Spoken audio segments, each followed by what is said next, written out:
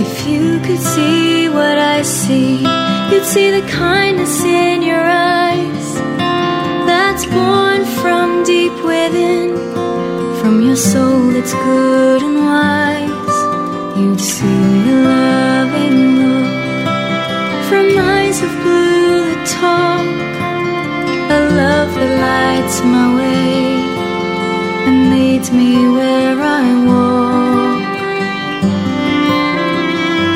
You are so beautiful to me, so very beautiful to me.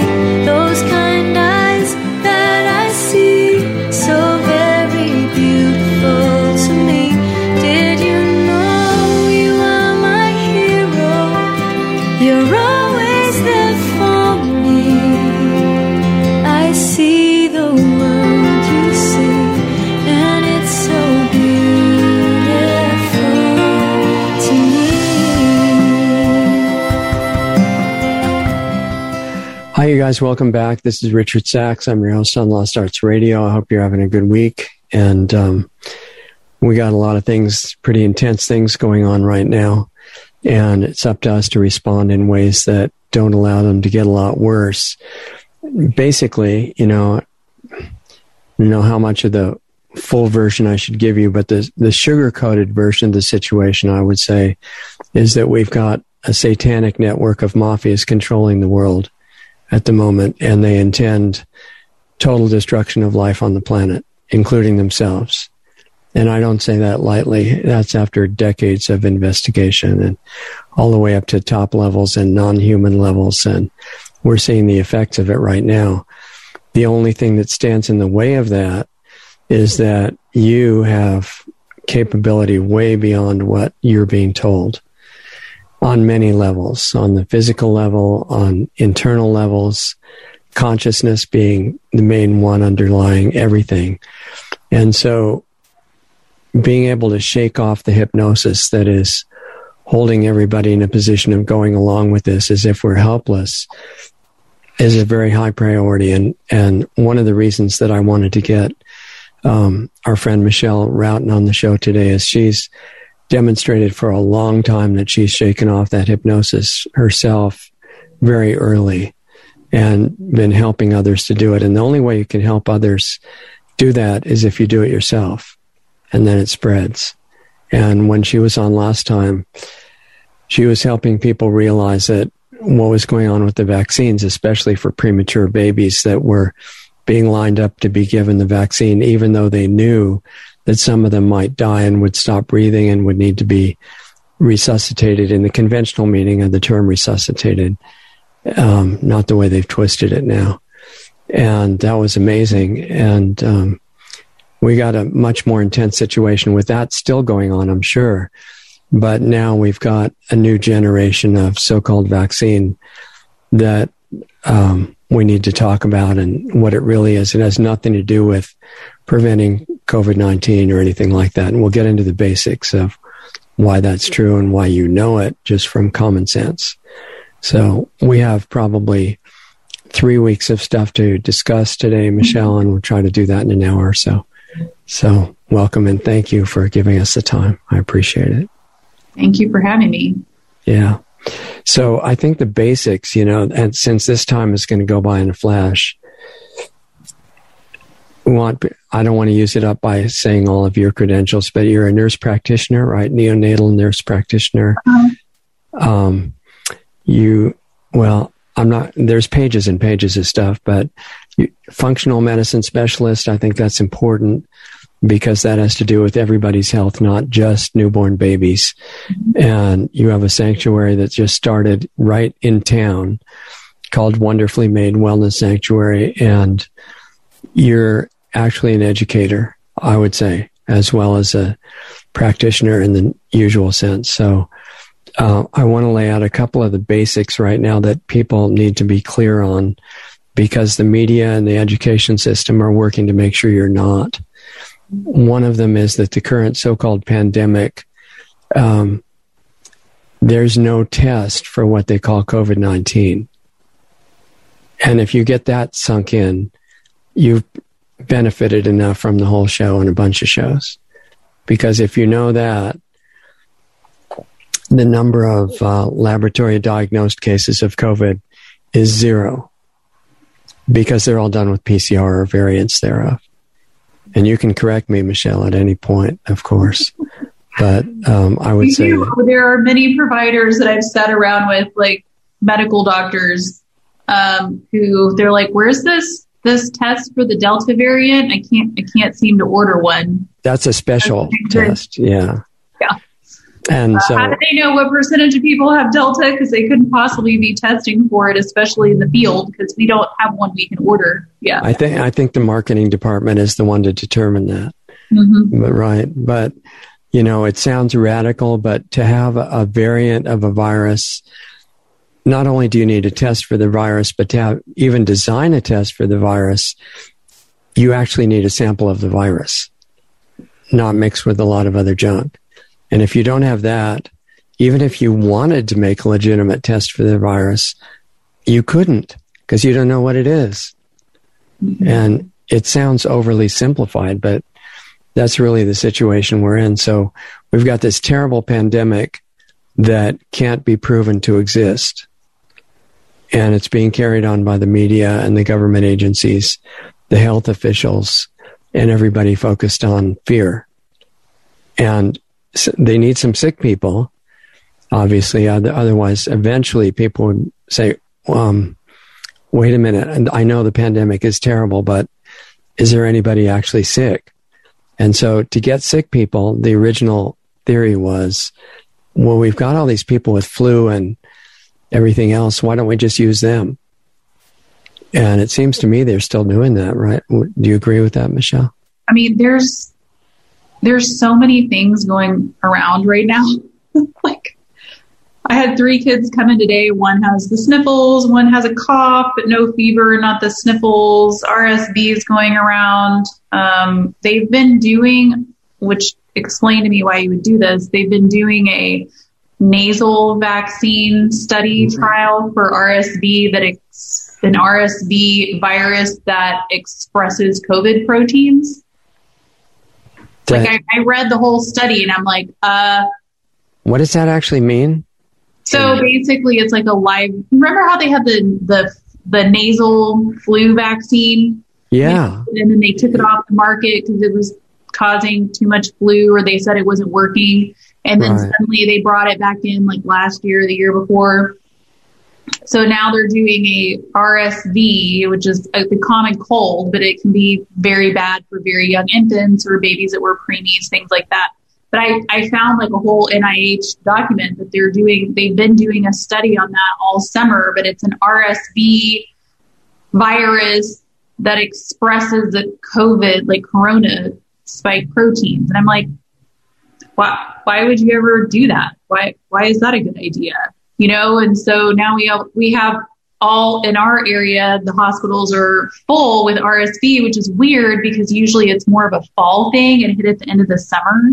And any of the employees there will tell you, like, we get full of RSV every year. There's a lot of really sick kids out there and they can't handle it.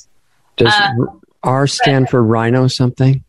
Respiratory syncytial virus. RSV. Okay. And then the Dallas Morning News reported that the hospitals were full of COVID and they said that your child was going to die. Your child was waiting on someone to die. So there was a bed open. I'm like, all the staff I talked to at those hospitals, the children's hospitals, say it's all RSV. It's not COVID.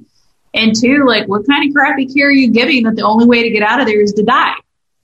Like, what's happening there? You know, but this is the fear. This is the constant fear that's being spun. Just to contrast and compare the two, what is the test to show for sure that something is RSV? There's a nasal swab. I don't remember if it's, I don't remember what kind of test it is. Honestly, I don't use it very much. The only time I test for RSV is if a baby's like really small, like 5 weeks. I want to know if that's what it is because I'm more offensive with that. Like, I have a very low threshold for intervening. I've never had one of my patients admitted to the hospital for RSV. But they don't even allow you to test kids that are over 5 because it's just like a cold with viscous exorcist snot. Like, okay. It's not a big deal, but in the, for here in Texas, they've spun this whole story like all the kids are dying of COVID, and the hospital's like, well, it's RSV. Okay, all the kids are dying of RSV, and I'm like, so the main thing is fear. Fear, constantly. I don't know if you saw it, but there was just a video that came out of a professional hypnotist that analyzed some of the programs that they were doing in Los Angeles to make sure that the school kids were as fearful as possible. And they were having them fill out a checklist every day about whether they were sick, whether, all these different symptoms, and their parents had to help them fill it out, ask them all these questions. Are you sure your head doesn't hurt? Are you sure you don't have trouble breathing? Things like that is very professional. I mean, children are very impressionable. Right. They are, like the kid that lives in the tiny home on my property had a really bad cough. I finally got him out of it with like a Chinese medicine herb. Okay. But my 3-year-old's like, I need some supplements. I have a bad cough. It's like he just is hearing us talk about it. And so now he has a cough and he needs some attention. Mm-hmm. It just doesn't take much to get those kids going. And just by asking them those questions every day, they're going to decide they have it. Yes, apparently, that's the point. Like that now too. But I mean, that's just the way a child's brain works. And I consider that to be child abuse, to be honest, that we're going to teach these kids that germs are dangerous. You're dangerous to your grandma.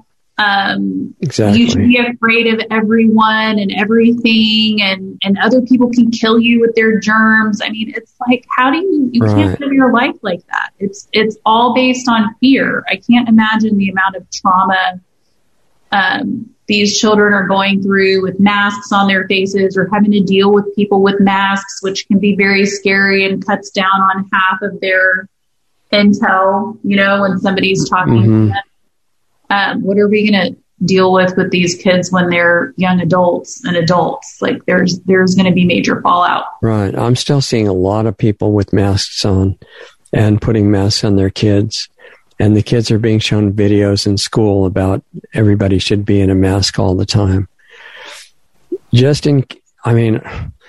wouldn't think so if there was common sense, but apparently there's not much of that at all, or this fake pandemic would never fly. Right. So for all the millions of parents that are saying, just believing that the masks are protecting them and protecting their kids. And I've seen signs in stores that say, your mask protects me, my mask protects you. Is there anything that you can say to the people that kind of jars that belief system into common sense about it? Are you feeling like it's still possible to talk to some of these people? I think at this point, if you still have a mask on, I don't think that it's possible. Like, we've already been through it all. It's cotton. Viruses are this small, this many microns. Cotton only holds this many microns. But like, we've already been through all of that. Like, if I walk by you and I spray you with lavender essential oil and you have your mask on and you're like, that smells good. Exactly. It goes right through. Like, probably it's not working. And at this point, if you still have your kids in it, I don't know. I think what really sends me over the edge right now is I'll be walking around downtown, and most people don't have masks on, but there will be kids that have masks on and the parents don't have them on. Like, that's interesting. So it's okay for you to breathe fresh air and oxygen, but it's not okay for your kid to. I assume it's because the parents are vaccinated and the kids are not. I don't know. My children have literally never even touched a mask. Not once. Right. There's no benefits to masks at all, as far as I know, right? I mean, do you know of any? No.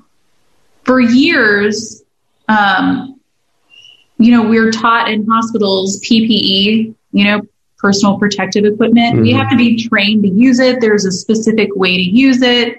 We didn't even give it to the lay people because they would just end up contaminating things and doing weird things with their masks and their gloves and all of that. Like, that was our job.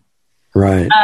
And now everybody just walks around with a sloppy cloth of cotton on their face that they touch all the time. And we have adult impetigo, like bacterial infections, and way more bronchitis and sinus infections. Yeah. Because serious drawbacks to wearing a mask, especially for kids. Especially for kids. But I mean, you have to imagine, like, you have these kids that are developing, and like me talking like this, and then you seeing my entire face. There's no comparison. There is no comparison. It is really not good for them.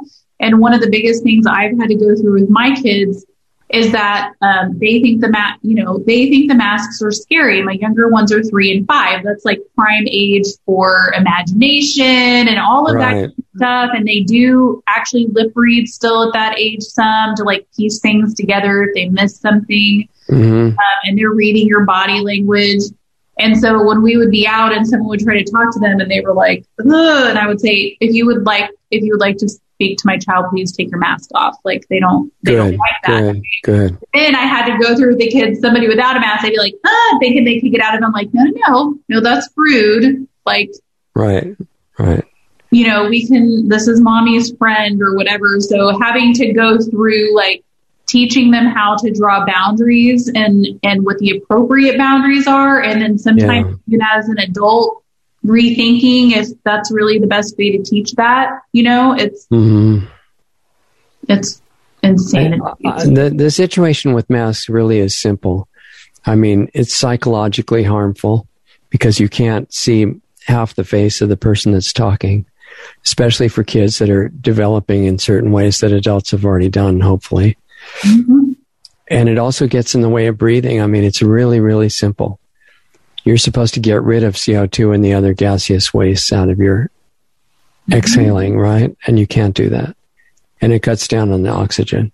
And they put these meters behind the mask, showing that it's not even acceptable for an ocean environment. Right. What you're living in behind the mask. So masks are child abuse. Right. That really offends people that I say that, but I'm like,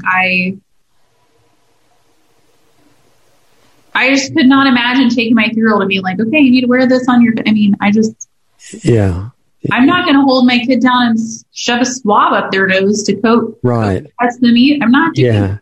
So the testing is another, and one other thing we should say about the mask that some people still don't know, right out of the package, a lot of them have shown to be contaminated. And it looks like they're contaminated with long, black moving fibers. I've watched I have a friend that has a microscope that did like this steam test. Yeah. It's so terrible. I wonder if they're related to graphene oxide content. That's what I wonder too. I mean, it says, but it says on the swabs, it says /EO on it, ethylene oxide, which is a known cancer-causing agent. On the swab. Yeah. On the swab. Okay, so masks are, should be incredibly obvious that they have no benefit and they're very dangerous and harmful. We're just going to move through the basics really quick. And I think there was somewhere that, was it my mother-in-law? Because she's like, whatever, but she also doesn't like conflicts. She's like, whatever. If they want me to wear a mask somewhere, I will. And I saw a box of masks on her table that literally says, not a medical device. Right. So we have no responsibility for what happens. Exactly, yeah. Okay, now the testing. Testing, if the virus were really that contagious and terrible, you could test for it by breathing on a swab or touching the outside of your mouth. But they put it up your nose almost to your brain. And that's if the swab is clean. But it has little hook fibers on the end of it, right? The ones they use that are supposed to scrape the tissue. Yep. And it comes up against what's called the cribriform plate, where the olfactory nerves go through to the brain, right? And it's all porous. And it makes you wonder, why do they want to be fooling around next to your brain? Well, and why they actually put on there that there's ethylene oxide in it. Like, why would you need ethylene oxide in it? No offense, but I can go get a Q-tip, for heaven's sakes, and get some snot and do an RSV test with it, and it will work. Like, I don't need something with a substance on it. I just need something to carry the matter Is there some reason they would say they put ethylene oxide on those things? On swabs? So it's on the package. So I had seen another doctor talking about it. I had a doctor call me that has them in the office and said, it actually says like /EO on there. There are medical professionals looking into it. So I know one doctor that just orders separate sterile swabs for the people that need to have the test, and they use just a different swab instead of the one that comes in the test kit. But it does bring up the question of what else is on it that they forgot to put down. Yeah. All right. Yeah. Not a tremendous trust building thing. No. So, and besides, even if they did a test on the outside of your mouth, if it's going to go to a PCR analysis, that doesn't say anything. You're going to pick up so much. Even in somebody's mouth, there are spit tests now that they have. Right. But you're going to pick up on so much matter and all sorts of different viral matter that could kick off a positive PCR. I always tell people PCR testing was invented for genetics. It was a lab, like a high-tech magnifying glass, basically. Yeah, like you're running replication until you get enough replication so that you can run the test to see what the genetics are, right? But don't you have to have a sample of what you're looking for to make that? You have to have a sample, but they're also running replication. Like there's so many cycles. So it's like, right. And of course, I'm not going to remember numbers now, but right after Biden took office, they dropped the PCR cycles from however many cycles we were doing to this many cycles. And they said, oh, there's so much less COVID. Just him getting into office was an amazing healing effect, I guess. Yeah. Okay. So it's completely bogus. I mean, you can make it if you're using a PCR and you are changing however many PCR cycles you're running, you can change all sorts of things for better, worse, more positive, more negative. And there are videos of the inventor of the PCR test saying this is not actually what this is for. He said it could not be ever used for diagnosis. Yes. So it's perfect for the fake pandemic. Mm-hmm. So if there's how can I say it? It's like, it's not just the cycles, it's what you're looking for.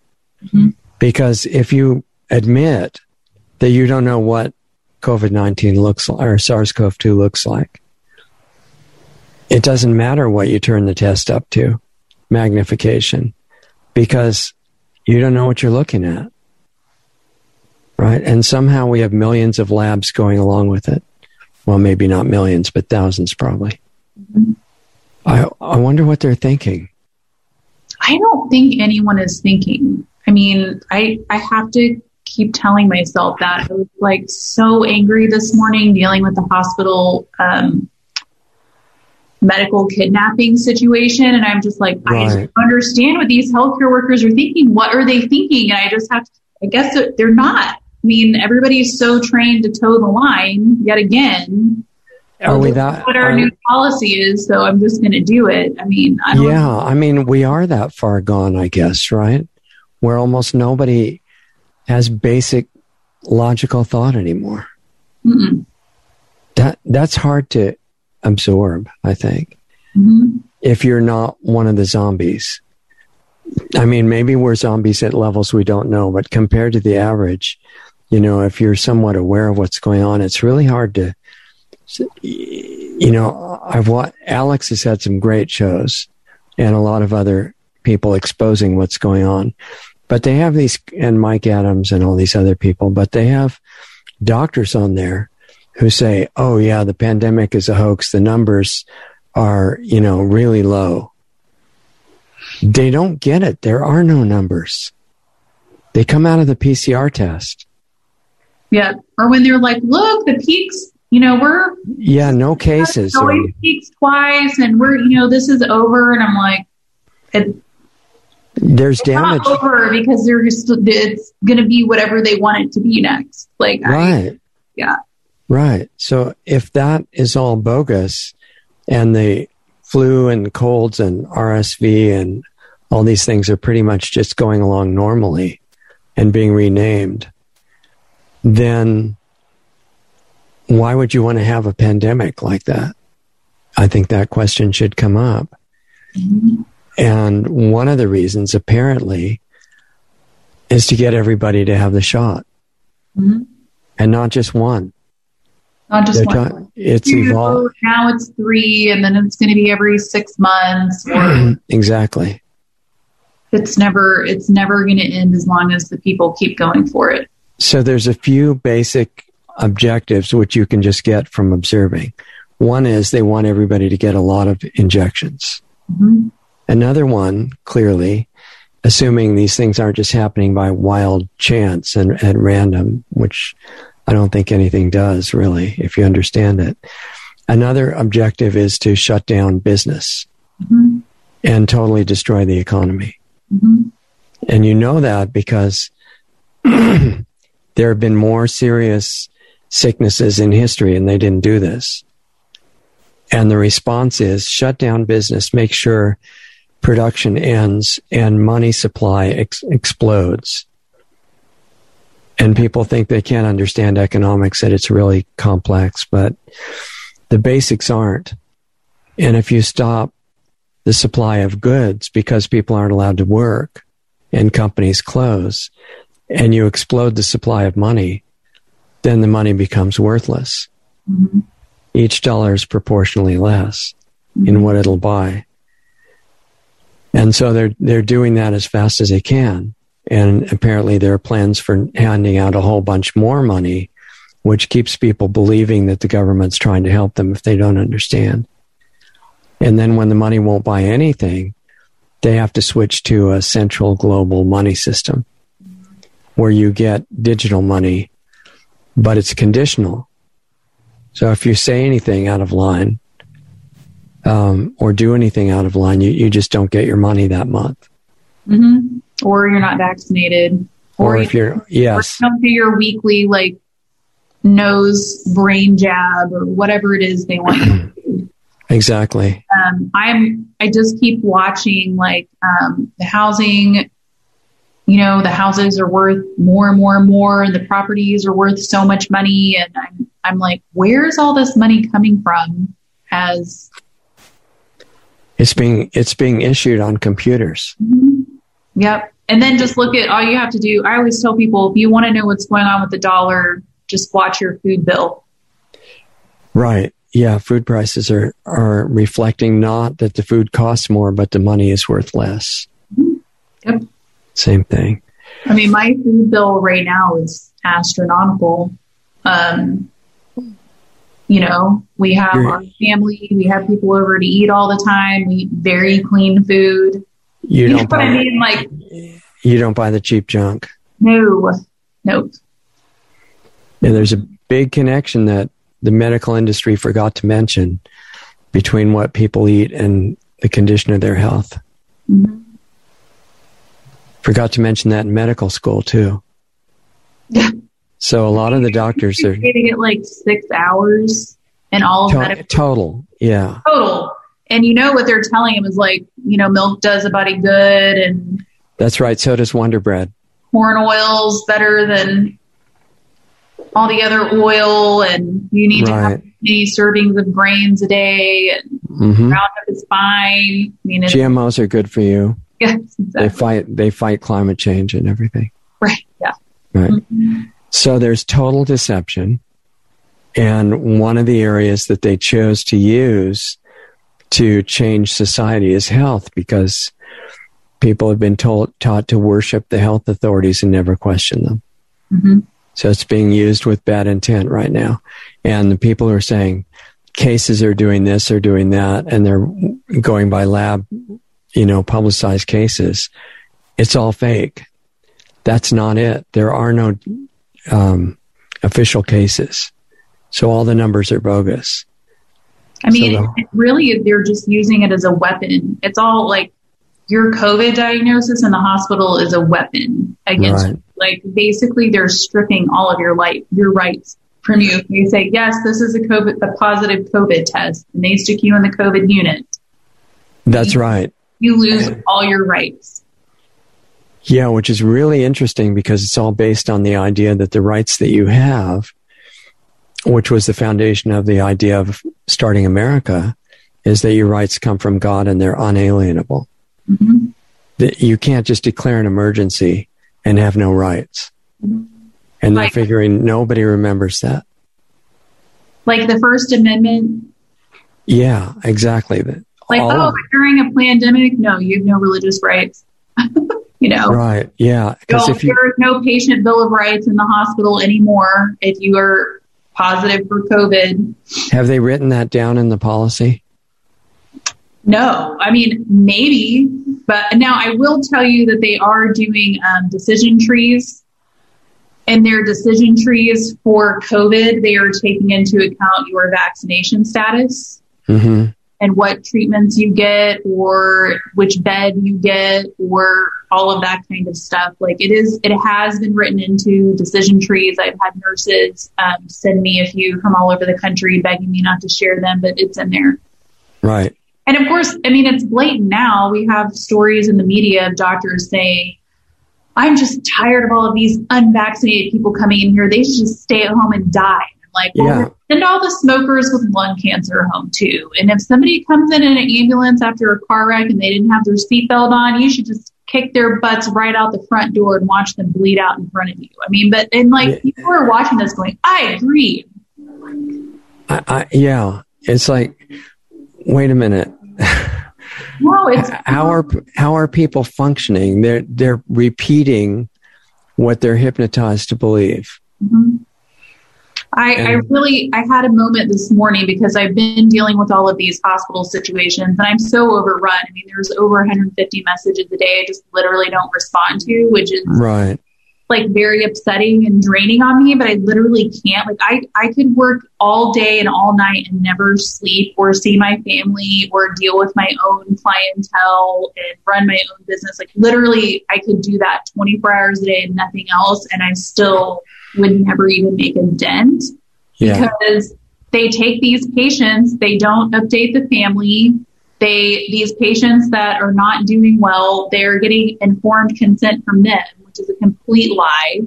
Even you'll have loved ones talking to the person on their cell phone and calling the nurse and going, he's not in his right mind. This is not how he is. Oh no, he's lucid. He's fine. So I started having people.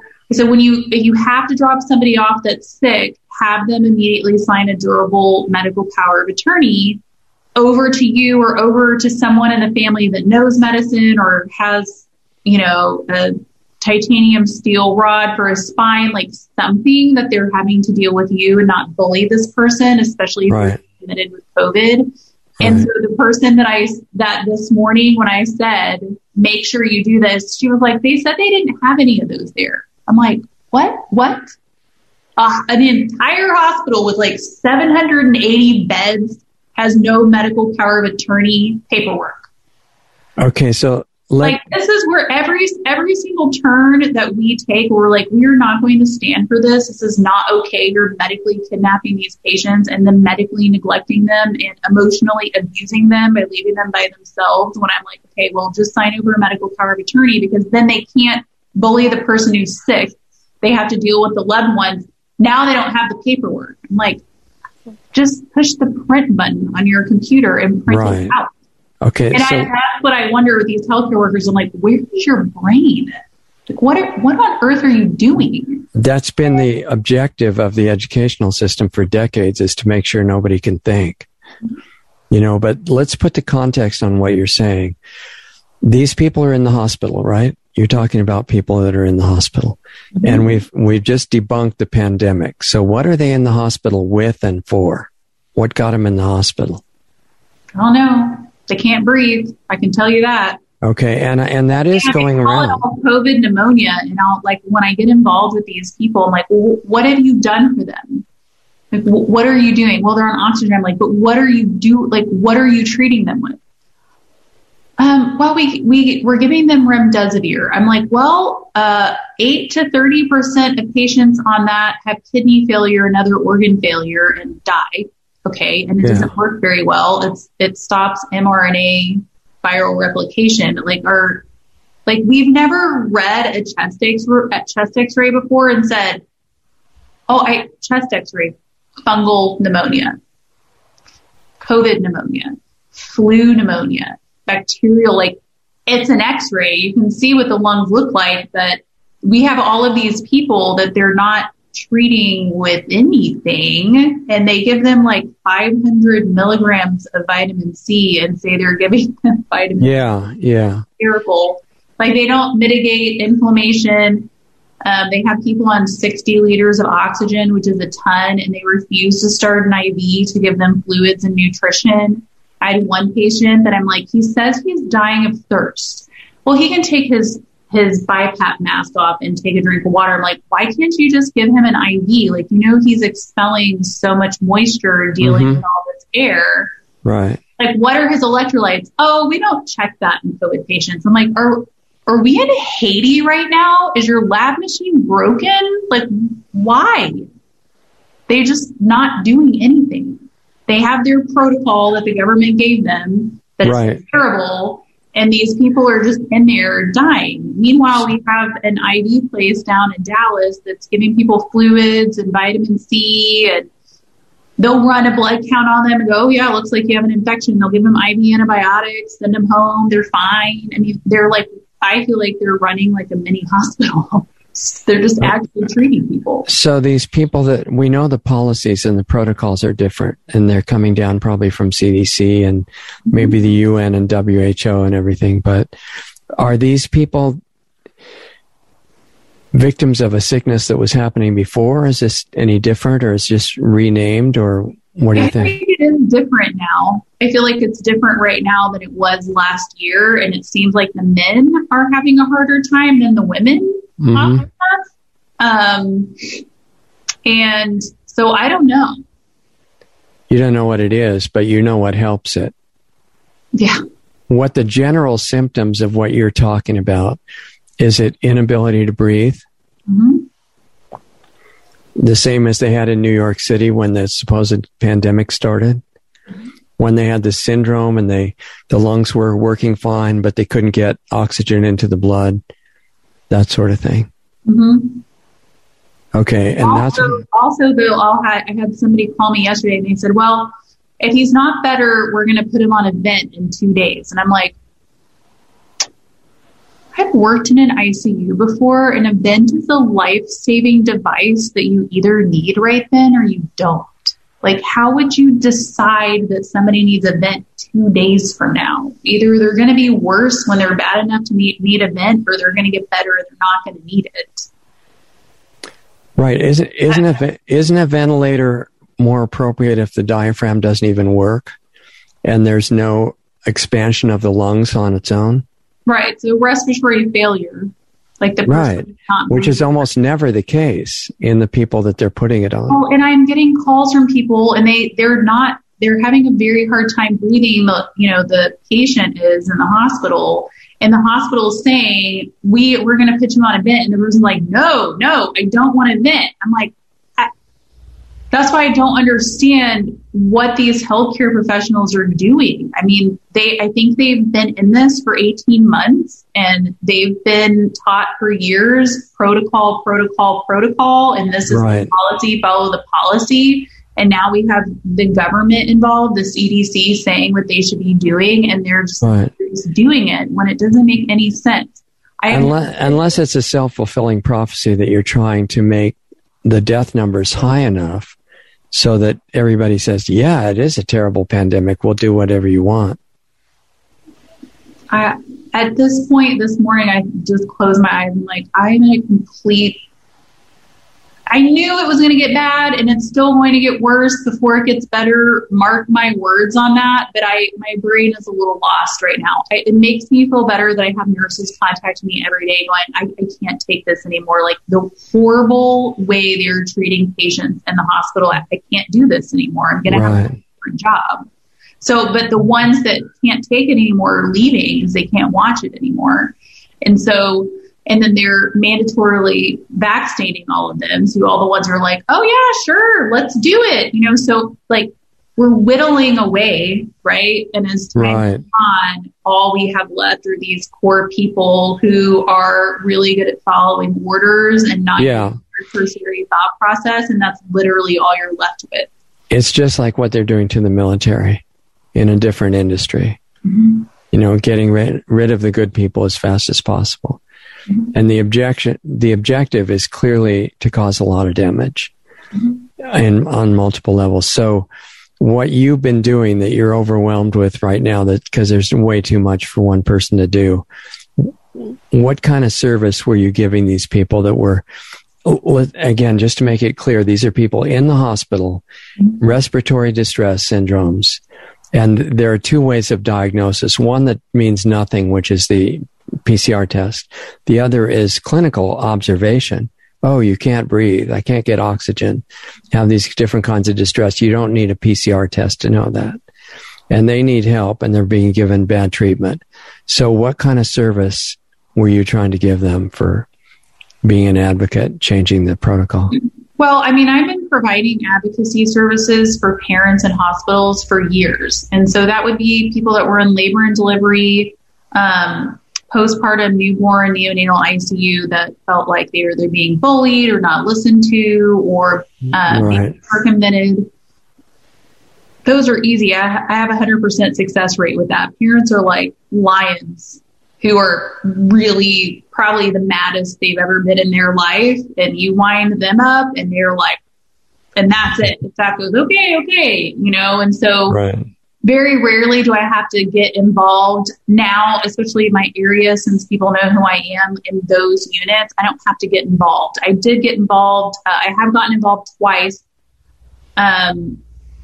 One, I had a mom who delivered at home and then it ended up with a uterine infection and she had to be admitted to the hospital. And they told her she couldn't have her newborn with her because of COVID, but she could go to the garage to breastfeed the baby in the nasty garage in downtown Dallas every 3 hours. So you can imagine, I called up there and I was ripping everyone a new one. And surprise, she got to stay. She brought the baby in. I was furious. And the other one was a baby in the neonatal ICU, and they would not listen to this mom. Like, you're not putting formula powder in my kid's breast milk, you know? And this is a weird unit with a group of doctors that I've never dealt with before. So I had to call in. I got that all taken care of. And the medical director actually called me the next week to thank me and ask me some questions. I almost fell over. Wow. But now people have been asking me to get involved with COVID patients, which adults aren't my favorite, because you have so many people involved. You have the patient, and we've already talked about people thinking doctors are gods and they don't want to argue with them, and they apparently believe hospitals are prisons. I don't know. But especially if you're dealing with the older generation, but you'll have the patient or the spouse or one of the kids. If anyone is circumventing what you're doing, you can't get anything done. But I've been involved because they take these patients that are positive for COVID and having a hard time breathing, and they put them in the hospital and they do their crappy little protocol that is more harmful than good. I can't tell you how many calls I get that, like, he was actually better at home. Like, he's tanking now that he's in there. And I really think it's this drug they're giving him. I'm like, it's probably the remdesivir. I hear it over and over again, but they won't let them have visitors. The patients are very, very stressed out. They're scared because they're trapped in this little room. The staff have policies to only check on them every 4 hours to lessen or mitigate their contact with the disease. And like, it's been 18 months. I mean, for God's sakes, like, if you haven't gotten it and died from it yet, you're the most exposed to whatever. What are you know, so they're neglected. They're not doing much for them. And then the family is like, we want this patient to have ivermectin. We want this patient to have high dose vitamin C. Are you giving D? Are you giving zinc? Like, he can't eat and drink. Why isn't he on TPN IV fluids? Or, you know, all of these things. The doctors won't call them, the family, to update. The nurses are pretty rude and snarky to them most of the time. Like, we're taking care of him. He's fine and he's lucid. The patient's freaking out. And so I get involved and have them pull the chain of command. Like, someone is coming in there to sit with that patient. And it's much worse than it was last year. Last year, their policies at least said if somebody wasn't lucid, you could have someone in. You know, there were all these different loopholes that we would just work on and get someone in. There's none of that now. They're just like, no, the answer is no. So we end up on a family care conference with their side, like at least one physician, nursing, maybe management or someone from administration, social work. Usually there's a lawyer by then if I've gotten ugly enough, or the family has, and then the family's on. With me would be helpful. We've had a lawyer, and I just don't have time to do this because I'm booked and it's so it takes a lot of time. And then in a hospital, when you're trying to get a meeting with all of those groups, it's like, okay, we think we can do it at 3:30. And I'm like, well, I'm booked at 3:30. It just doesn't work. Yeah. Right? Yeah. So anyways, if I can get a visitor in there 100% of the time, they get better and go home. Wow. 100% of the time. Why do you think that is? Well, one, they're not freaking out anymore. They're not scared, but they actually have someone to take care of them that's in the room instead of marginally checking on them for every 4 hours. And I highly suspect they're bringing them things and giving it to them in the room. Right. You know, like they're giving them things to mitigate cytokine storm, and they're giving them anti-inflammatories, and they're bringing them good food and fresh pressed juices, and like, okay, it's been 15 minutes, take a sip. I mean, they're just taking care of them. Yeah. You know? So which group of people would you like to tell what they're able to do on their own? Is this people who have a relative or a friend in the hospital who they start to suspect is on a protocol that will succeed in killing them? Or which group is it that your information is most urgent to get to? I mean, I think that right now, the most important thing is that for everyone to realize, like, doctors are not gods. Like, you are not a protocol, and your loved one is not a protocol, and a hospital is not a prison. And we're not going to stand for this anymore. I mean, they are medically neglecting these patients all over the country.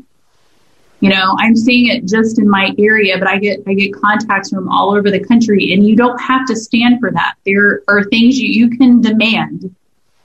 Things you can use big, mean, ugly words. You know what I mean? You can say, hey, to the charge nurse, I'm not okay with this.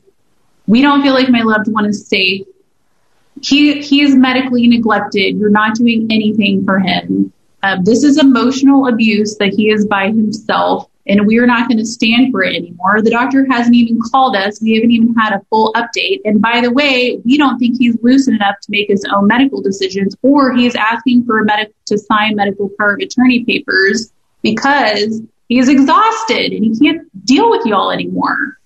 Do you think the protocols are worse being applied to a patient that's defined as a COVID patient than the rest of the patients, or are they? Absolutely. I mean, what other disease do we go, oh, well, you have TB. Sorry about that. We're not going to do anything. Go home, and when you can't breathe anymore, come back. I'll see if I can save you. Like, there's no other illness or presentation of symptoms in, like, all of medicine that you literally do nothing until they're really, really, really sick. And then you're behind the 8 ball and you're trying to catch up again. And they're, you know, I tell people years ago when they came in and they wanted to do the electronic medical record.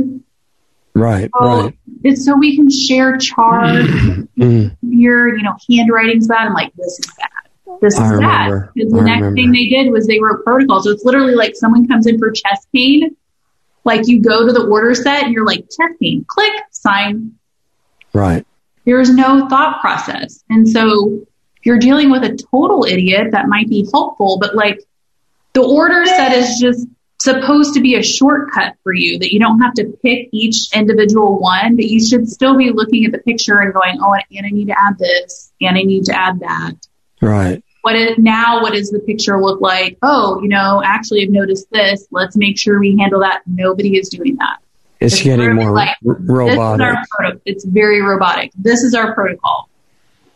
And if it doesn't work, he's going to die. Oh, if he really wants to be with someone, we'll just send him home to die. Being around people is that important. At a lawyer. Right. So there's two parts maybe of what your knowledge would help people with in that situation. One is how to get the hospital to do what they're supposed to do to actually make some positive difference. The other is should they be in the hospital at all? Right. And what can you do without going there before you're at that stage? Yeah, I think one of the problems we have is that the behavior of what's going on in the hospital is so absolutely egregious and horrific, is that people don't want to go. And so when they get there, they're very, very, very sick. Okay. But at the same time, I don't blame them, because I don't want to go in there at all either. Well, they don't want to go, but they don't know what to do to prevent having to go, right? Right. And then finding a doctor, a lot of people would use like America's Frontline Doctors, and I think another one's called Push now, but now sometimes they're like, well, we can get to you in 5 days. Yeah, they're a little busy, right? They're having the same problem. So if we're talking about specifically, since the PCR tests are bogus and meaningless, we're talking about people just noticing that they're having trouble breathing and the things that go with that, right? That's the category of patient we're talking about. Mm-hmm. So if they're... People know, how it is when you're sick, like you get the thing, your throat hurts and you're like, I have malaise and I don't feel good. And then maybe you get the fever. I always say like the alternative people, we've kind of known what to do with that for a long time. So what if people have no idea what to do with it? What would you tell them? We do vitamin D. So like for myself, so I don't know anybody's other stuff. Right. You can say what you would do. For myself, if I start feeling something coming on, I do the vitamin D hammer. So I do 50,000 IUs of vitamin D 2 days in a row. And then I go down to 10,000 a day. Vitamin A, I'll do the vitamin A hammer for 200,000 IUs 2 days in a row. And then I stop, because you don't want to get toxic in that. But you just do the 2 big doses. And we've been doing that for measles and other things for a long time. I'll get my liposomal vitamin C, and I'll take however many spoonfuls, and I'll wait a few hours, and I'll take some more. And I just keep taking it until I get like my tummy rumbling, like it goes, it's moving all around, or I get a loose stool to know that I've saturated. Right. And then the next day, whatever that dose was, if it was 20,000 milligrams, and tomorrow I'll take, 15 or 18 instead. So I keep things like that up. I rest, I drink plenty of water. I mean, it's not that complicated, really. Zinc. Yeah. Mm-hmm. Zinc, what kind of doses and what kind of form of zinc? I have zinc picolinate. Mm-hmm. Right. It makes me nauseated. So some people can take 50 milligrams a day just fine. I can do about 20 milligrams. And if I think I need more, I can do it twice a day. Right. But the dudes tend to go overboard on that one and make themselves throw up. So it just can make you nauseated. What kind of vitamin C? I have liposomal vitamin C, which there's tons of those. There's the lipospheric liposomal vitamin C. Numedica makes liposomal vitamin C. There's a lot of choices out there for now. Capsules or powder? I don't do the capsules if loading, because if you have too many capsules, it can make your stomach hurt. Right. So powder or the liposomal is usually a liquid. Okay. And then, the current homeopathic remedy using in India for the symptom set that is called COVID is phosphorus 200, which we started out with a different remedy last year for that. But I find it interesting that it's phosphorus 200, because that's a remedy that you would use well for fear. Interesting. Yeah. But that's what my doctor friend in Mumbai says, is they're using phosphorus 200 for that like symptom set now. It seems to be working well. And of course, he also said over there, if you feel like you're getting sick, and you can just go to the pharmacy and they'll give you a pack of what you need. So he said they're not really having any deaths over there. A pack of what you need, not... Like they'll give you a pharmacy pack of ivermectin, hydroxychloroquine, zinc. It also has doxycycline in there, which is an antibiotic, which I find interesting that everybody, I mean, we should be judicious with our antibiotics, but I often wonder how many of these people have bacterial pneumonia and they're just not.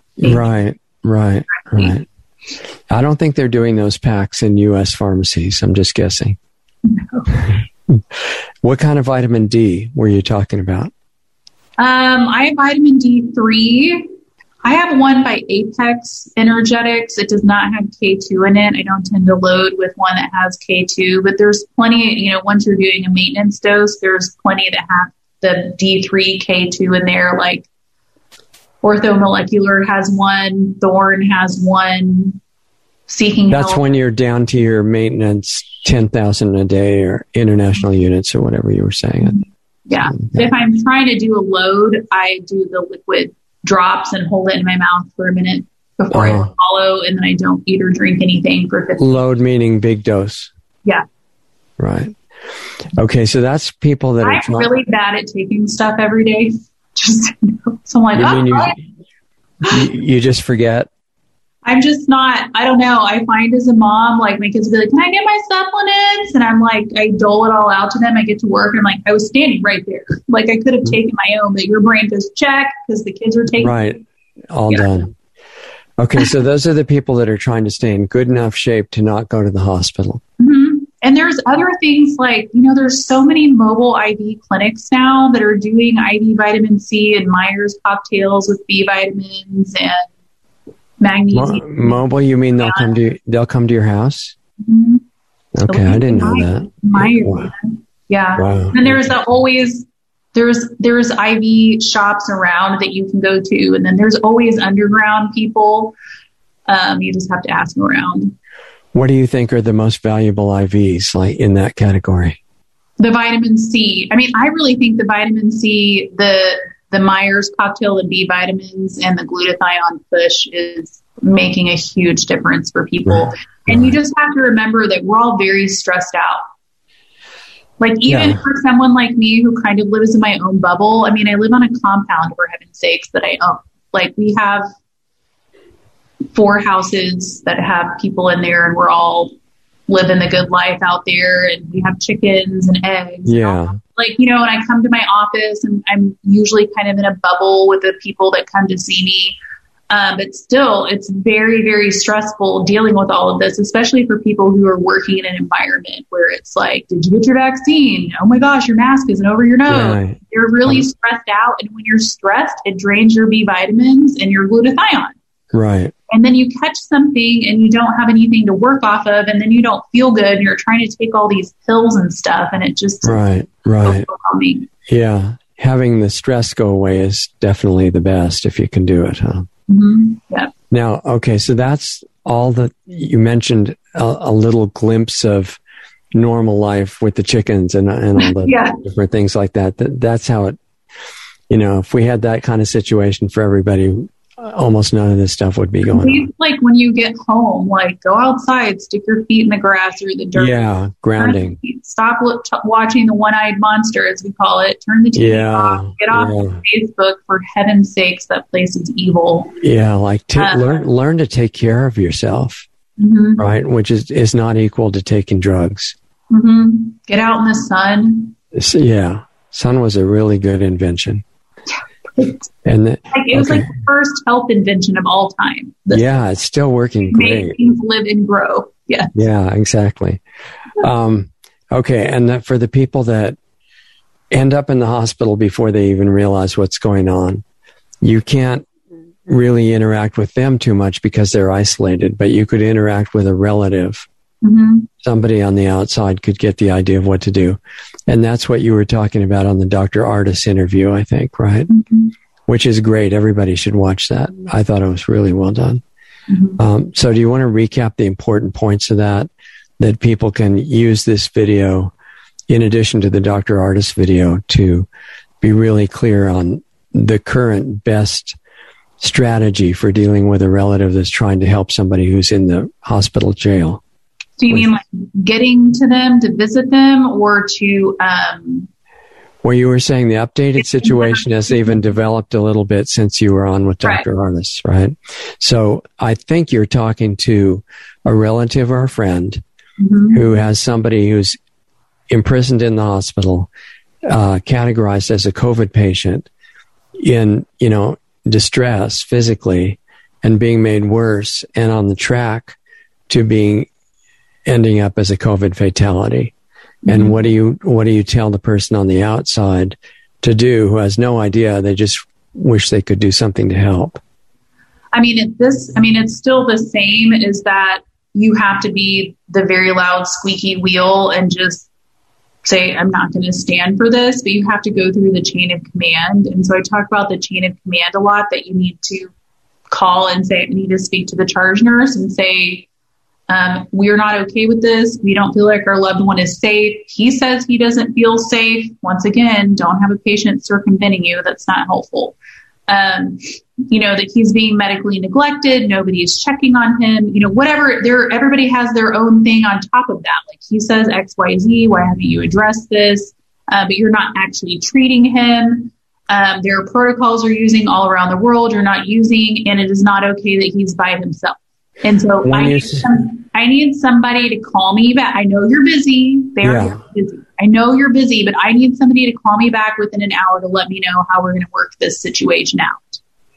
And when you said it's not helpful to have a patient circumventing you, what do you mean by that? So I had one woman I was trying to help, and I would talk to her on the phone. I thought, is she just not hearing what I'm saying? And finally, I'm like, can you have a friend call me? Like, I don't understand what's happening here. So the friend gets involved, and she realized that her husband, who was very sick, was like, oh, it's fine. I don't want to make anyone upset. It's okay. And so then they're like, oh, he just has a crazy wife, right? Okay. So, or sometimes I have like a wife in there, and especially the older generation, and the kids are going like, this is not good. We need to get a hold of this situation. And so usually they pick one of the kids who has more of a personality like mine to help them. And then like the husband steps in and is like, I'm so sorry. I'm so sorry for their behavior. It's fine. And so you can't have that happening.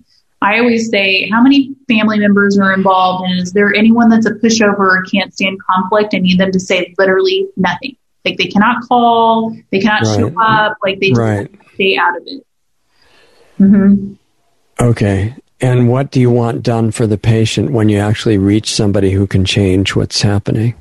So I feel like in the end, the thing that's helping honestly the most, like I said, is getting someone in there. Right now, I have so many people that are contacting me, and they're like, we want the eye mask protocol or the FLCCC, the ivermectin. They want all of that stuff. And the doctors are just like, no, not in our protocol. No, not in our protocol. Right. But in the end, what you really have is you have someone who's sick and they're scared and they really don't feel good and nobody's taking care of them. And how would anybody get better in that situation? And it's humanity. Everybody deserves to have a visitor. I mean, if the husband takes the wife in and they say she has COVID and sticks her in the COVID patient and the COVID for, the husband's already been exposed to whatever she has. Like, we're not. Yeah, there's no logical reason to keep him out. There is no logical reason except for you're living your best life, because you don't have to deal with family members and you can do whatever you want. You don't have to deal with informed consent. You don't have to update anyone, which they should be updating by the phone. Right. But at this point, I think getting someone in there, because that's been my biggest success, is that when we get someone in there, they turn around. And then honestly, usually the staff was like, wow. That's incredible. So great having you here last night, to the loved one. And I'm like, yeah, because it makes your life easier. Like, you don't have to check on this person all the time because there's someone in there doing everything. Oh, he's smiling this morning. He looks so much better. I'm like, put two and two together. So is it enough without changing the harmful protocols they're doing, or do you need to do both? So, I mean, if it were me, if one of my loved ones goes into the hospital and is admitted to the COVID floor, they absolutely are not getting remdesivir. Like, over my dead body. I get so many calls a day that there are massive problems. And I would be in there. Of course, I know all the medical stuff. And so I could be like, why are you doing this? Have you checked this? What's this level? All of that kind of stuff. And not everyone can do that. But they should be at least doing something. If we have all of these other countries reporting that ivermectin is working, hydroxychloroquine is working, it's political here. It's just all politics. None of it is actually based on anything real. There's no reason why hospitals can't give 20 to 35 milligrams of IV vitamin C. There's just not. And at this point, they say, we don't have that here. No, you don't mean 20 to 30 milligrams. You mean 20 to 30 grams. Right? Grams, yeah. Yeah. 20 to 30 grams. So we don't have that here. I'm like, well, order it. It'll be here by tomorrow. Why is that hard? It's not that expensive. Remdesivir is thousands and it's like a $30,000 treatment for 5 days. Right. But they don't get paid back for that. The government pays them to follow their protocol. So somebody just has to insist. Mm-hmm. And really, in the end, at this point, really, we're trying to get to a family conference, like I talked about, so that they have to listen to the family and they have everyone talking. But at that point, I'm like, when you're going to start pulling that string, like the chain of command, you're going charge nurse, manager, director, administration, or if it's nights or weekends that you're going charge nurse, house supervisor. If you're going to start pulling that string, you need to have a lawyer in your pocket.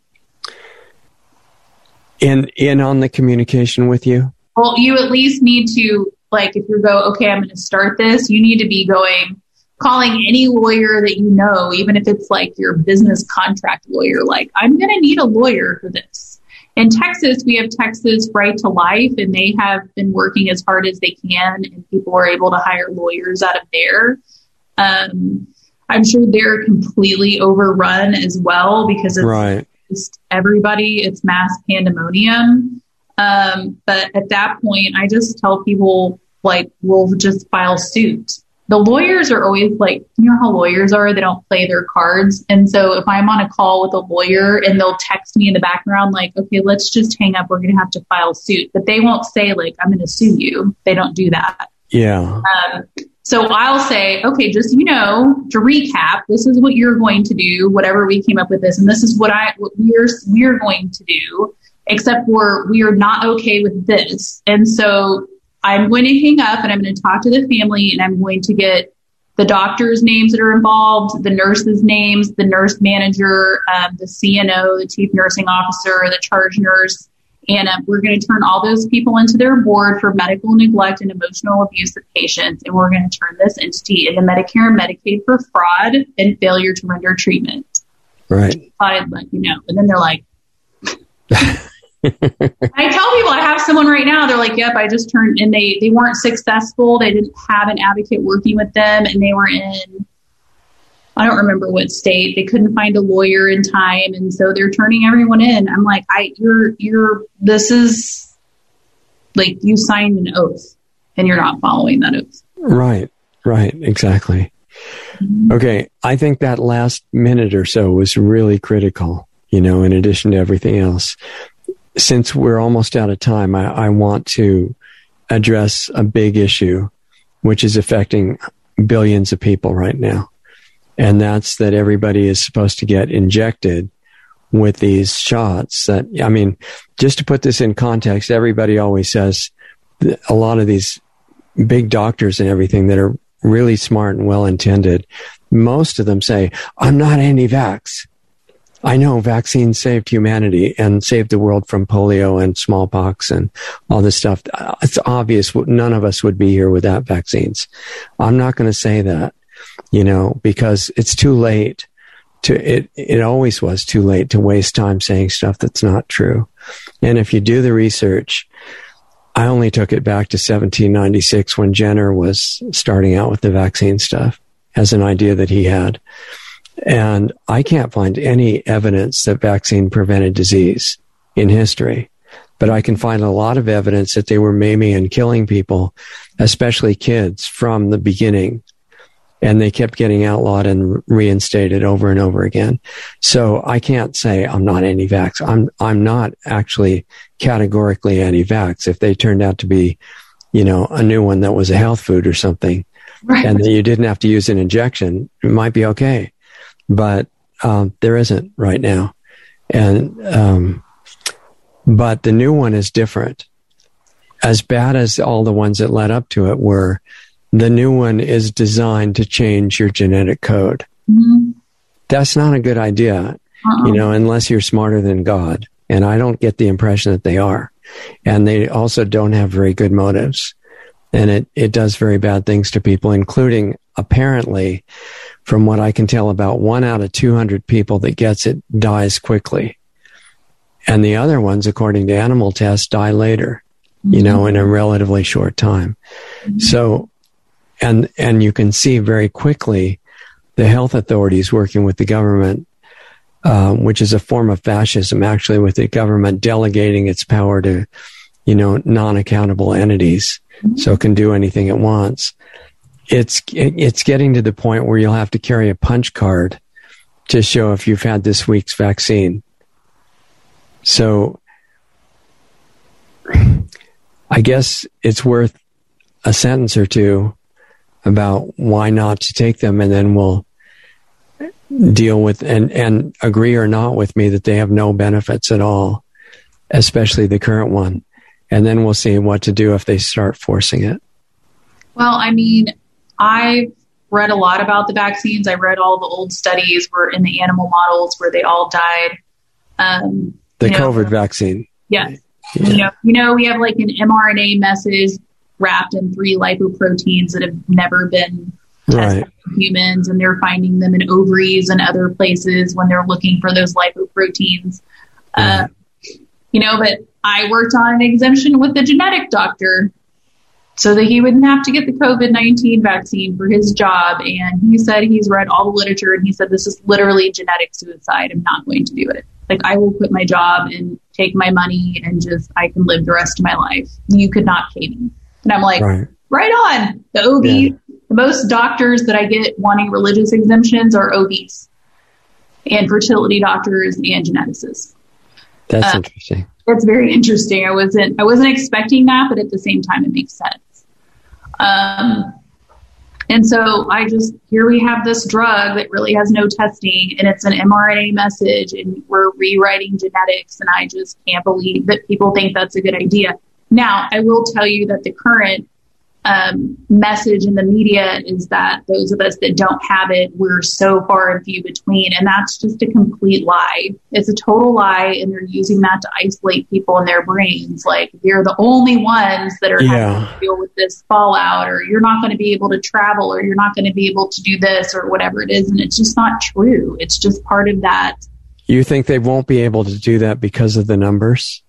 I think that right now they can't do that because they don't have the numbers, but their message is that they are getting the numbers. And then, they go back and forth, like, we're getting the numbers, you're the only one. And then, the last week you had Biden, like, I've had it.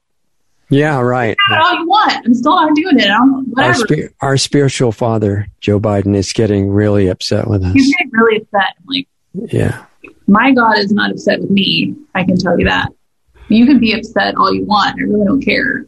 What do you think is the difference between the time frame in the U.S. versus Canada, New Zealand, Australia, France, places like that? I'm thinking that we're going to have a very hard fall. I keep saying I think that it's going to get worse before it gets better. Mm-hmm. And there are going to be some weak people that are going to fall because they can't take it. But there are so many people out there who are not on board with this. Lots of people that would be like, I used to think you were nuts, or like, yep, you called it the whole time, and I kind of get to these people who are like, I would never take this vaccine. And then they'll contact me, and I'll go, I just need you to back up.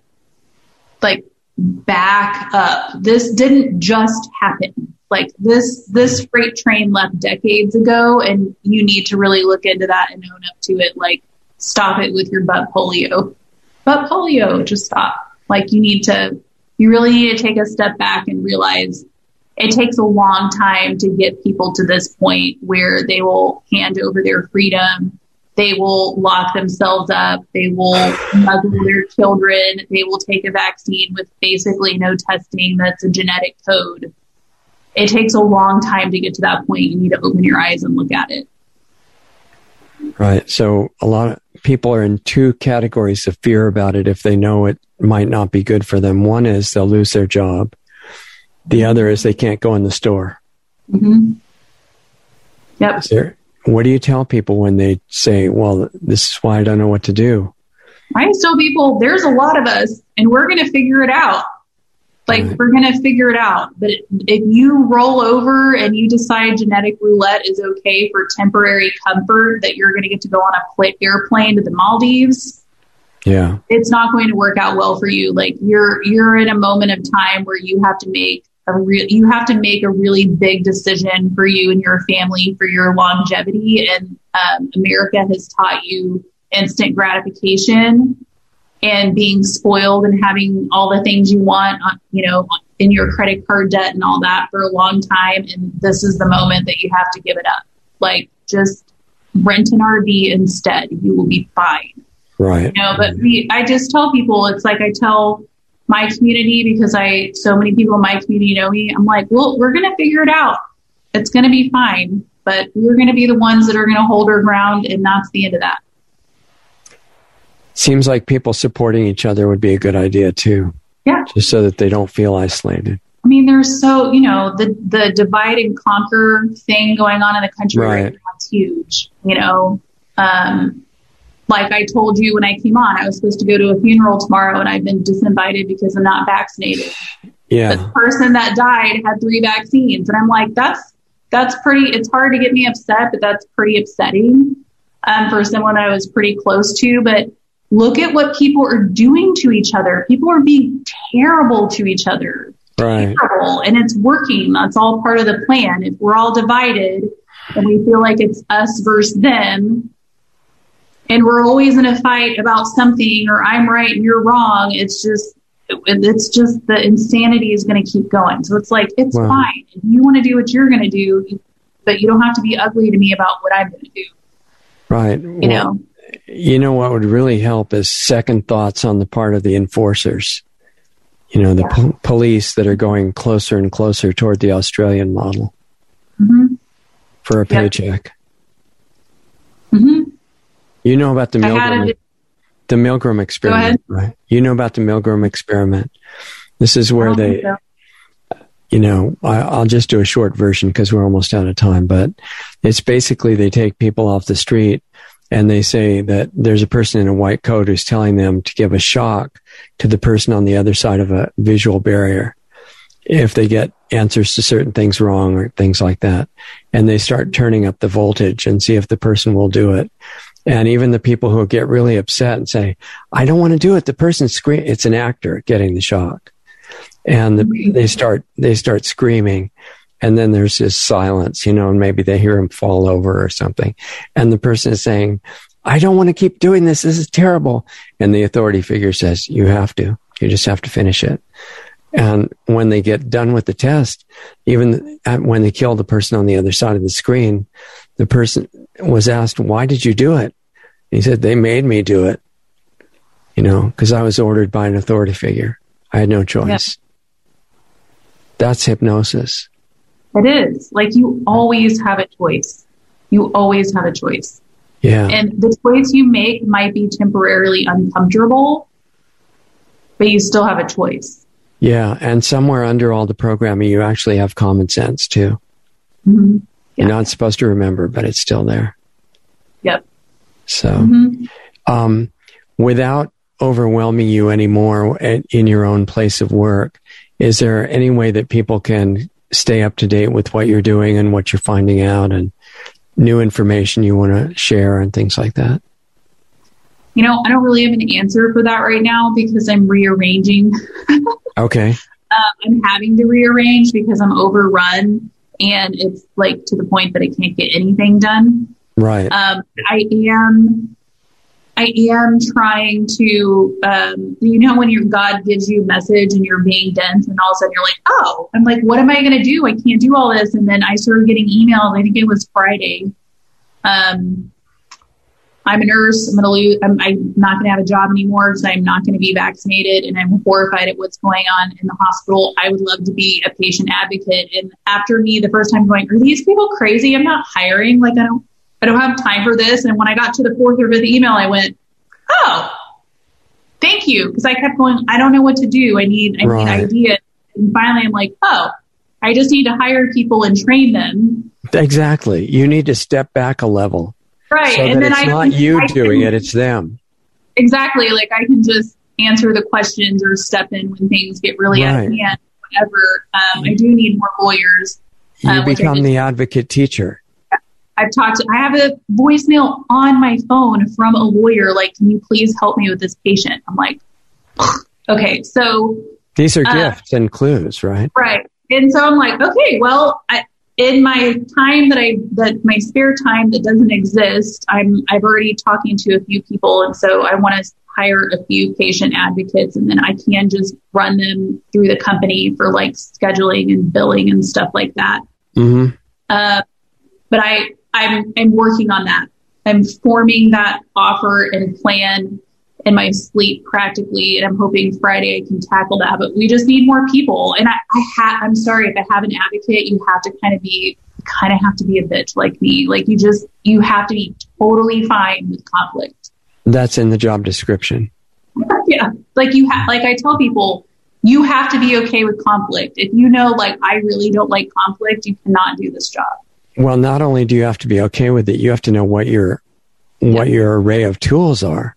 Yeah. Because if you're okay with conflict, but they overpower you, that doesn't work as well. I think sometimes the families actually have a lot of power. And I do have some people that have watched my Dr. Artist show. I had a pastor that called me way up from the Panhandle last week and was like, thank you so much. I called this family. They did exactly what you said. And they got that guy turned around and he's home now, and God bless you. And so there are people that can do that. Everyone has different personalities. And so there are some people that are like, I just really need somebody to help me. And I'm like, I just really don't. Like, I have my own caseload that I'm dealing with. You know what I mean? Right. So I think if I could even just find people that can do that, and people were like, yes, I want to hire someone to help me so that I can do everything I can for this person, then that's what we need to do. And I feel a little dense. It didn't occur to me before everyone started emailing. Well, it has to be the right time anyway. Yeah. You know, because maybe you've gone through enough so that now it fits right together. Mm-hmm. Making yourself unnecessary on your current level. You know, and I think part of me just thought, wow, this is so horrible. Like, this can't keep up forever. And then it really hit me that, no, it's bad. It's getting worse. And this now that the hospitals have done this with this subject, where are we going to be with all the other subjects or all the other diseases and things like that in the future? So they just like, you made your bed. You're going to have to lie in hospitals, and now we're coming for you. I don't know what else to tell you. Yeah, exactly. And an organization is going to form by itself around what you're doing. Mm-hmm. So that you're just going to be making sure it stays on track. Yep. Sounds exciting to me.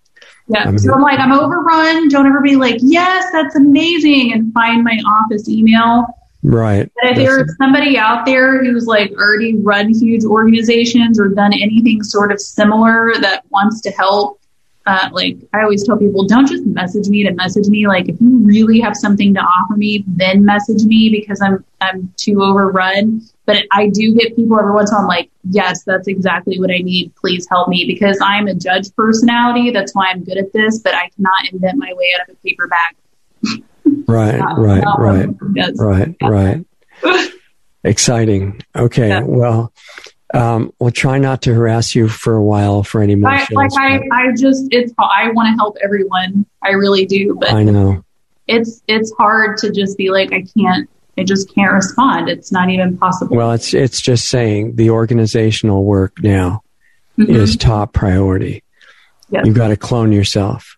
Yeah. And then you step back and just watch over the clones that they do the right thing. Yeah. And I think even just rewatching the segment of what, where I kind of went through, this is the chain of command and this is where you need to go, or watching the Dr. Artist show more than once, like where you're like, yes, that's what I need to do. She can help me. I'm like, no, watch it again. Yeah. And take notes and like really get the process down and go, oh, she said I need to find a lawyer in case we get to that point. Right. and do it. Like you can do it. You don't have to, you're not like cussing people out. You're steadfastly with a spine of steel. Like, I understand your pain, but. And if you start feeling helpless, recognize it's a program. Yep. It's not you. Mm-hmm. And it's not true. Completely true. Yeah. Right. Mm-hmm. Okay. Exciting. Hold on, and we'll say goodbye in the break here and talk to you soon. Okay, you guys, that was Michelle Rowton, and I've been wanting to get her back on for quite a few months now because we hadn't talked to her. I don't think we've had her on during the pandemic, official pandemic time, and she's done some great work. She's overwhelmed now, so we don't want to send people to communicate with her unless they are just, perfectly suited to be a real hardcore patient advocate in the hospital for people that need to be protected against harmful practices and things like that. She's made a place called Wonderfully Made Wellness Sanctuary in Texas. And again, don't flood them with communications because she's overwhelmed at the moment. But you can watch what they're doing, read about what they're doing. And as I say, in addition to the interview that we just did, she did a great interview with Dr. Brian Ardis. None of us are or should be competing at all for viewers. We should be supporting each other. And when somebody's doing good work like Dr. Ardis is doing, I'd like to send people to his interviews because they've been great. Anyway, Michelle is saving a lot of people's lives at the moment with information, and we want to support that. So there are parts of the interview that we just did where she gets into really specific protocol suggestions, and I think it would be good to listen to those as many times as you need to get it to sink in. How to protect people that you're connected to in the hospital, that you don't want to be mistreated. There's some really good suggestions for that. How to stay out of the hospital. She went over personal protocols that she likes, and then hopeful insight into the fact that she thinks there's so many of us, if we can stay in touch with each other, that they're not going to be able to turn the world into the prison camp that they want. And I think hopefully she's right, and we'll all do the most we can to see that come about. So I'm not going to give you any special sites to go connect with Michelle because she doesn't have any right now. She's just watch for her name, Michelle Rowton, Rowton, appearing on other people's shows, Dr. Ardis, our show, and I'm sure more. And she'll be in demand all over the place on the good platforms, I'm sure. I think that's about it. It was a little longer than we planned, but she was nice enough to stay in touch with the platforms that we're still on the air by going to lostartsradio.com. And you can find all the show links there to all the free archives, which are extensive, and our new platforms on BitChute and Brighteon, where we've been for a long time on Blog Talk Radio, and quite other audio and visual platforms, audio and video. I think that's about it. We have donate buttons there if you want to help us stay on the air at lostartsradio.com, and also at subscribestar.com/lostartsradio. The funds are very helpful and would make the difference between us keeping going and not. And then if you want to get deeper into all of this work and start upgrading your own lifestyle, like Michelle was talking about, and get into aspects of changing consciousness, which changes situations, we do that at planetaryhealingclub.com. So you're welcome to check that out, planetaryhealingclub.com. And I think that's about it. So the main thing is take care of yourself, especially when things are challenging like they are now. Keep yourself in good physical, mental, emotional, and spiritual shape. It's the most generous thing you can do, because if you take care of yourself, it spreads and encourages other people. So I think, it's important to remember that. Take care of yourself. It's the opposite of what we're being told, that we're each insignificant because we're only one person. And it's the opposite. Anybody who really puts the work in, upgrades their own lifestyle, puts the focus into a positive mindset to help others is going to be more important than millions who are asleep. So you can do as much good as you let yourself do. Take care of yourself. And I think that's about it. Now, this is our Sunday show. We have a Saturday show too, which is on Saturday afternoon, U.S. time, 4:30 Pacific and 7:30 Eastern. And that's a half hour before the meeting of Planetary Healing Club. And I'll see you at both of those. Take care of yourself and have a good week, and we'll see you next time. Introducing Lost Arts Radio on Subscribestar.com. Just go to Subscribestar.com/LostArtsRadio to find our rewards program, offering 10 different giving levels starting at just $5 a month. We offer incredible value for any rewards level, from extra monthly interview videos not available publicly to subscription-based Planetary Healing Club videos once, twice, or 3 times a month, to private counseling sessions with Lost Arts Radio host Richard Sachs, to tech help with me, Doug Diamond. We even have one option where you can be the star on Lost Arts Radio as our guest on a specially produced show just for you. We conduct an interview with you and broadcast it to our growing network and listenership. Our Subscribe Star levels are one of a kind and offer great rewards for any budget. Please help support Lost Arts Radio. We can't do it without you. With increasing censorship on many of our channels, we really need your support today to keep doing what we're doing. As Richard says, we're not even at survival level yet. Lost Arts Radio has 3 weekly shows. Lost Arts Radio Live each Saturday night at 7:30 Eastern, 4:30 Pacific, which is a live stream currently on multiple platforms in case we get banned from some of the larger ones. Right now, we're on Facebook Live, Twitch, and DLive. You can access these broadcasts by going to www.lostartsradio.com/live for all the links to those channels. The Planetary Healing Club meets right after Lost Arts Radio Live at 9 p.m. Eastern, 6 p.m. Pacific on Saturday nights. And our Sunday show with guests airs at 9 p.m. Eastern, 6 p.m. Pacific on Sunday nights on our Blog Talk Radio channel, our YouTube channels, Facebook pages, and on Brighteon. Be sure to sign up for our free email list just in case we do get banned on big tech's platforms. It's just a matter of time, really. They don't like the stuff we talk about, and they do not want the truth out there.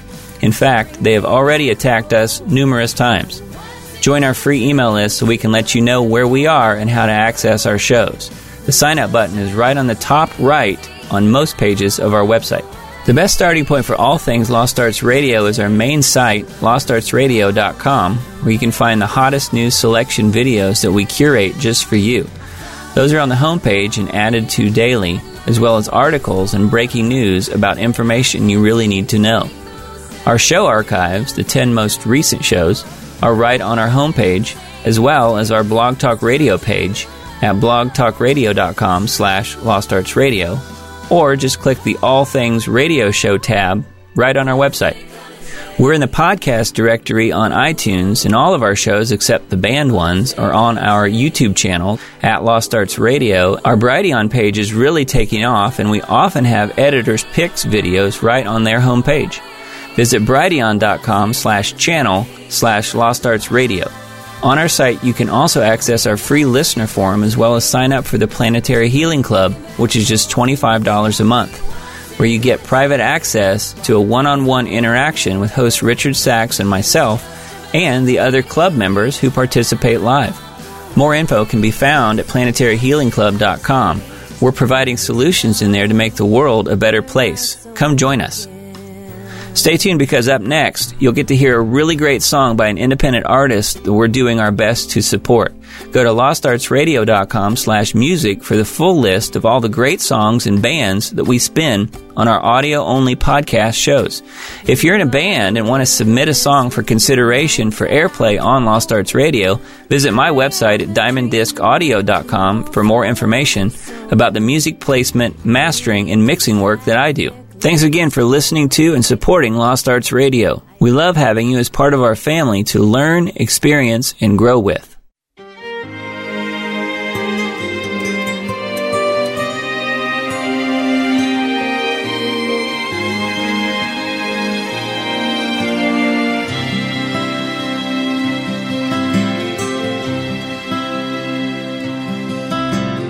If you could see what I see, you'd see the kindness in your eyes that's born from deep within, from your soul that's good and wise. You'd see the loving look from eyes of blue that talk, a love that lights my way and leads me where I walk. You are so beautiful to me, so very beautiful to me. Those kind eyes that I see, so very beautiful to me. Did you know you are my hero? You're always there for me. I see the world you see, and it's so beautiful to me.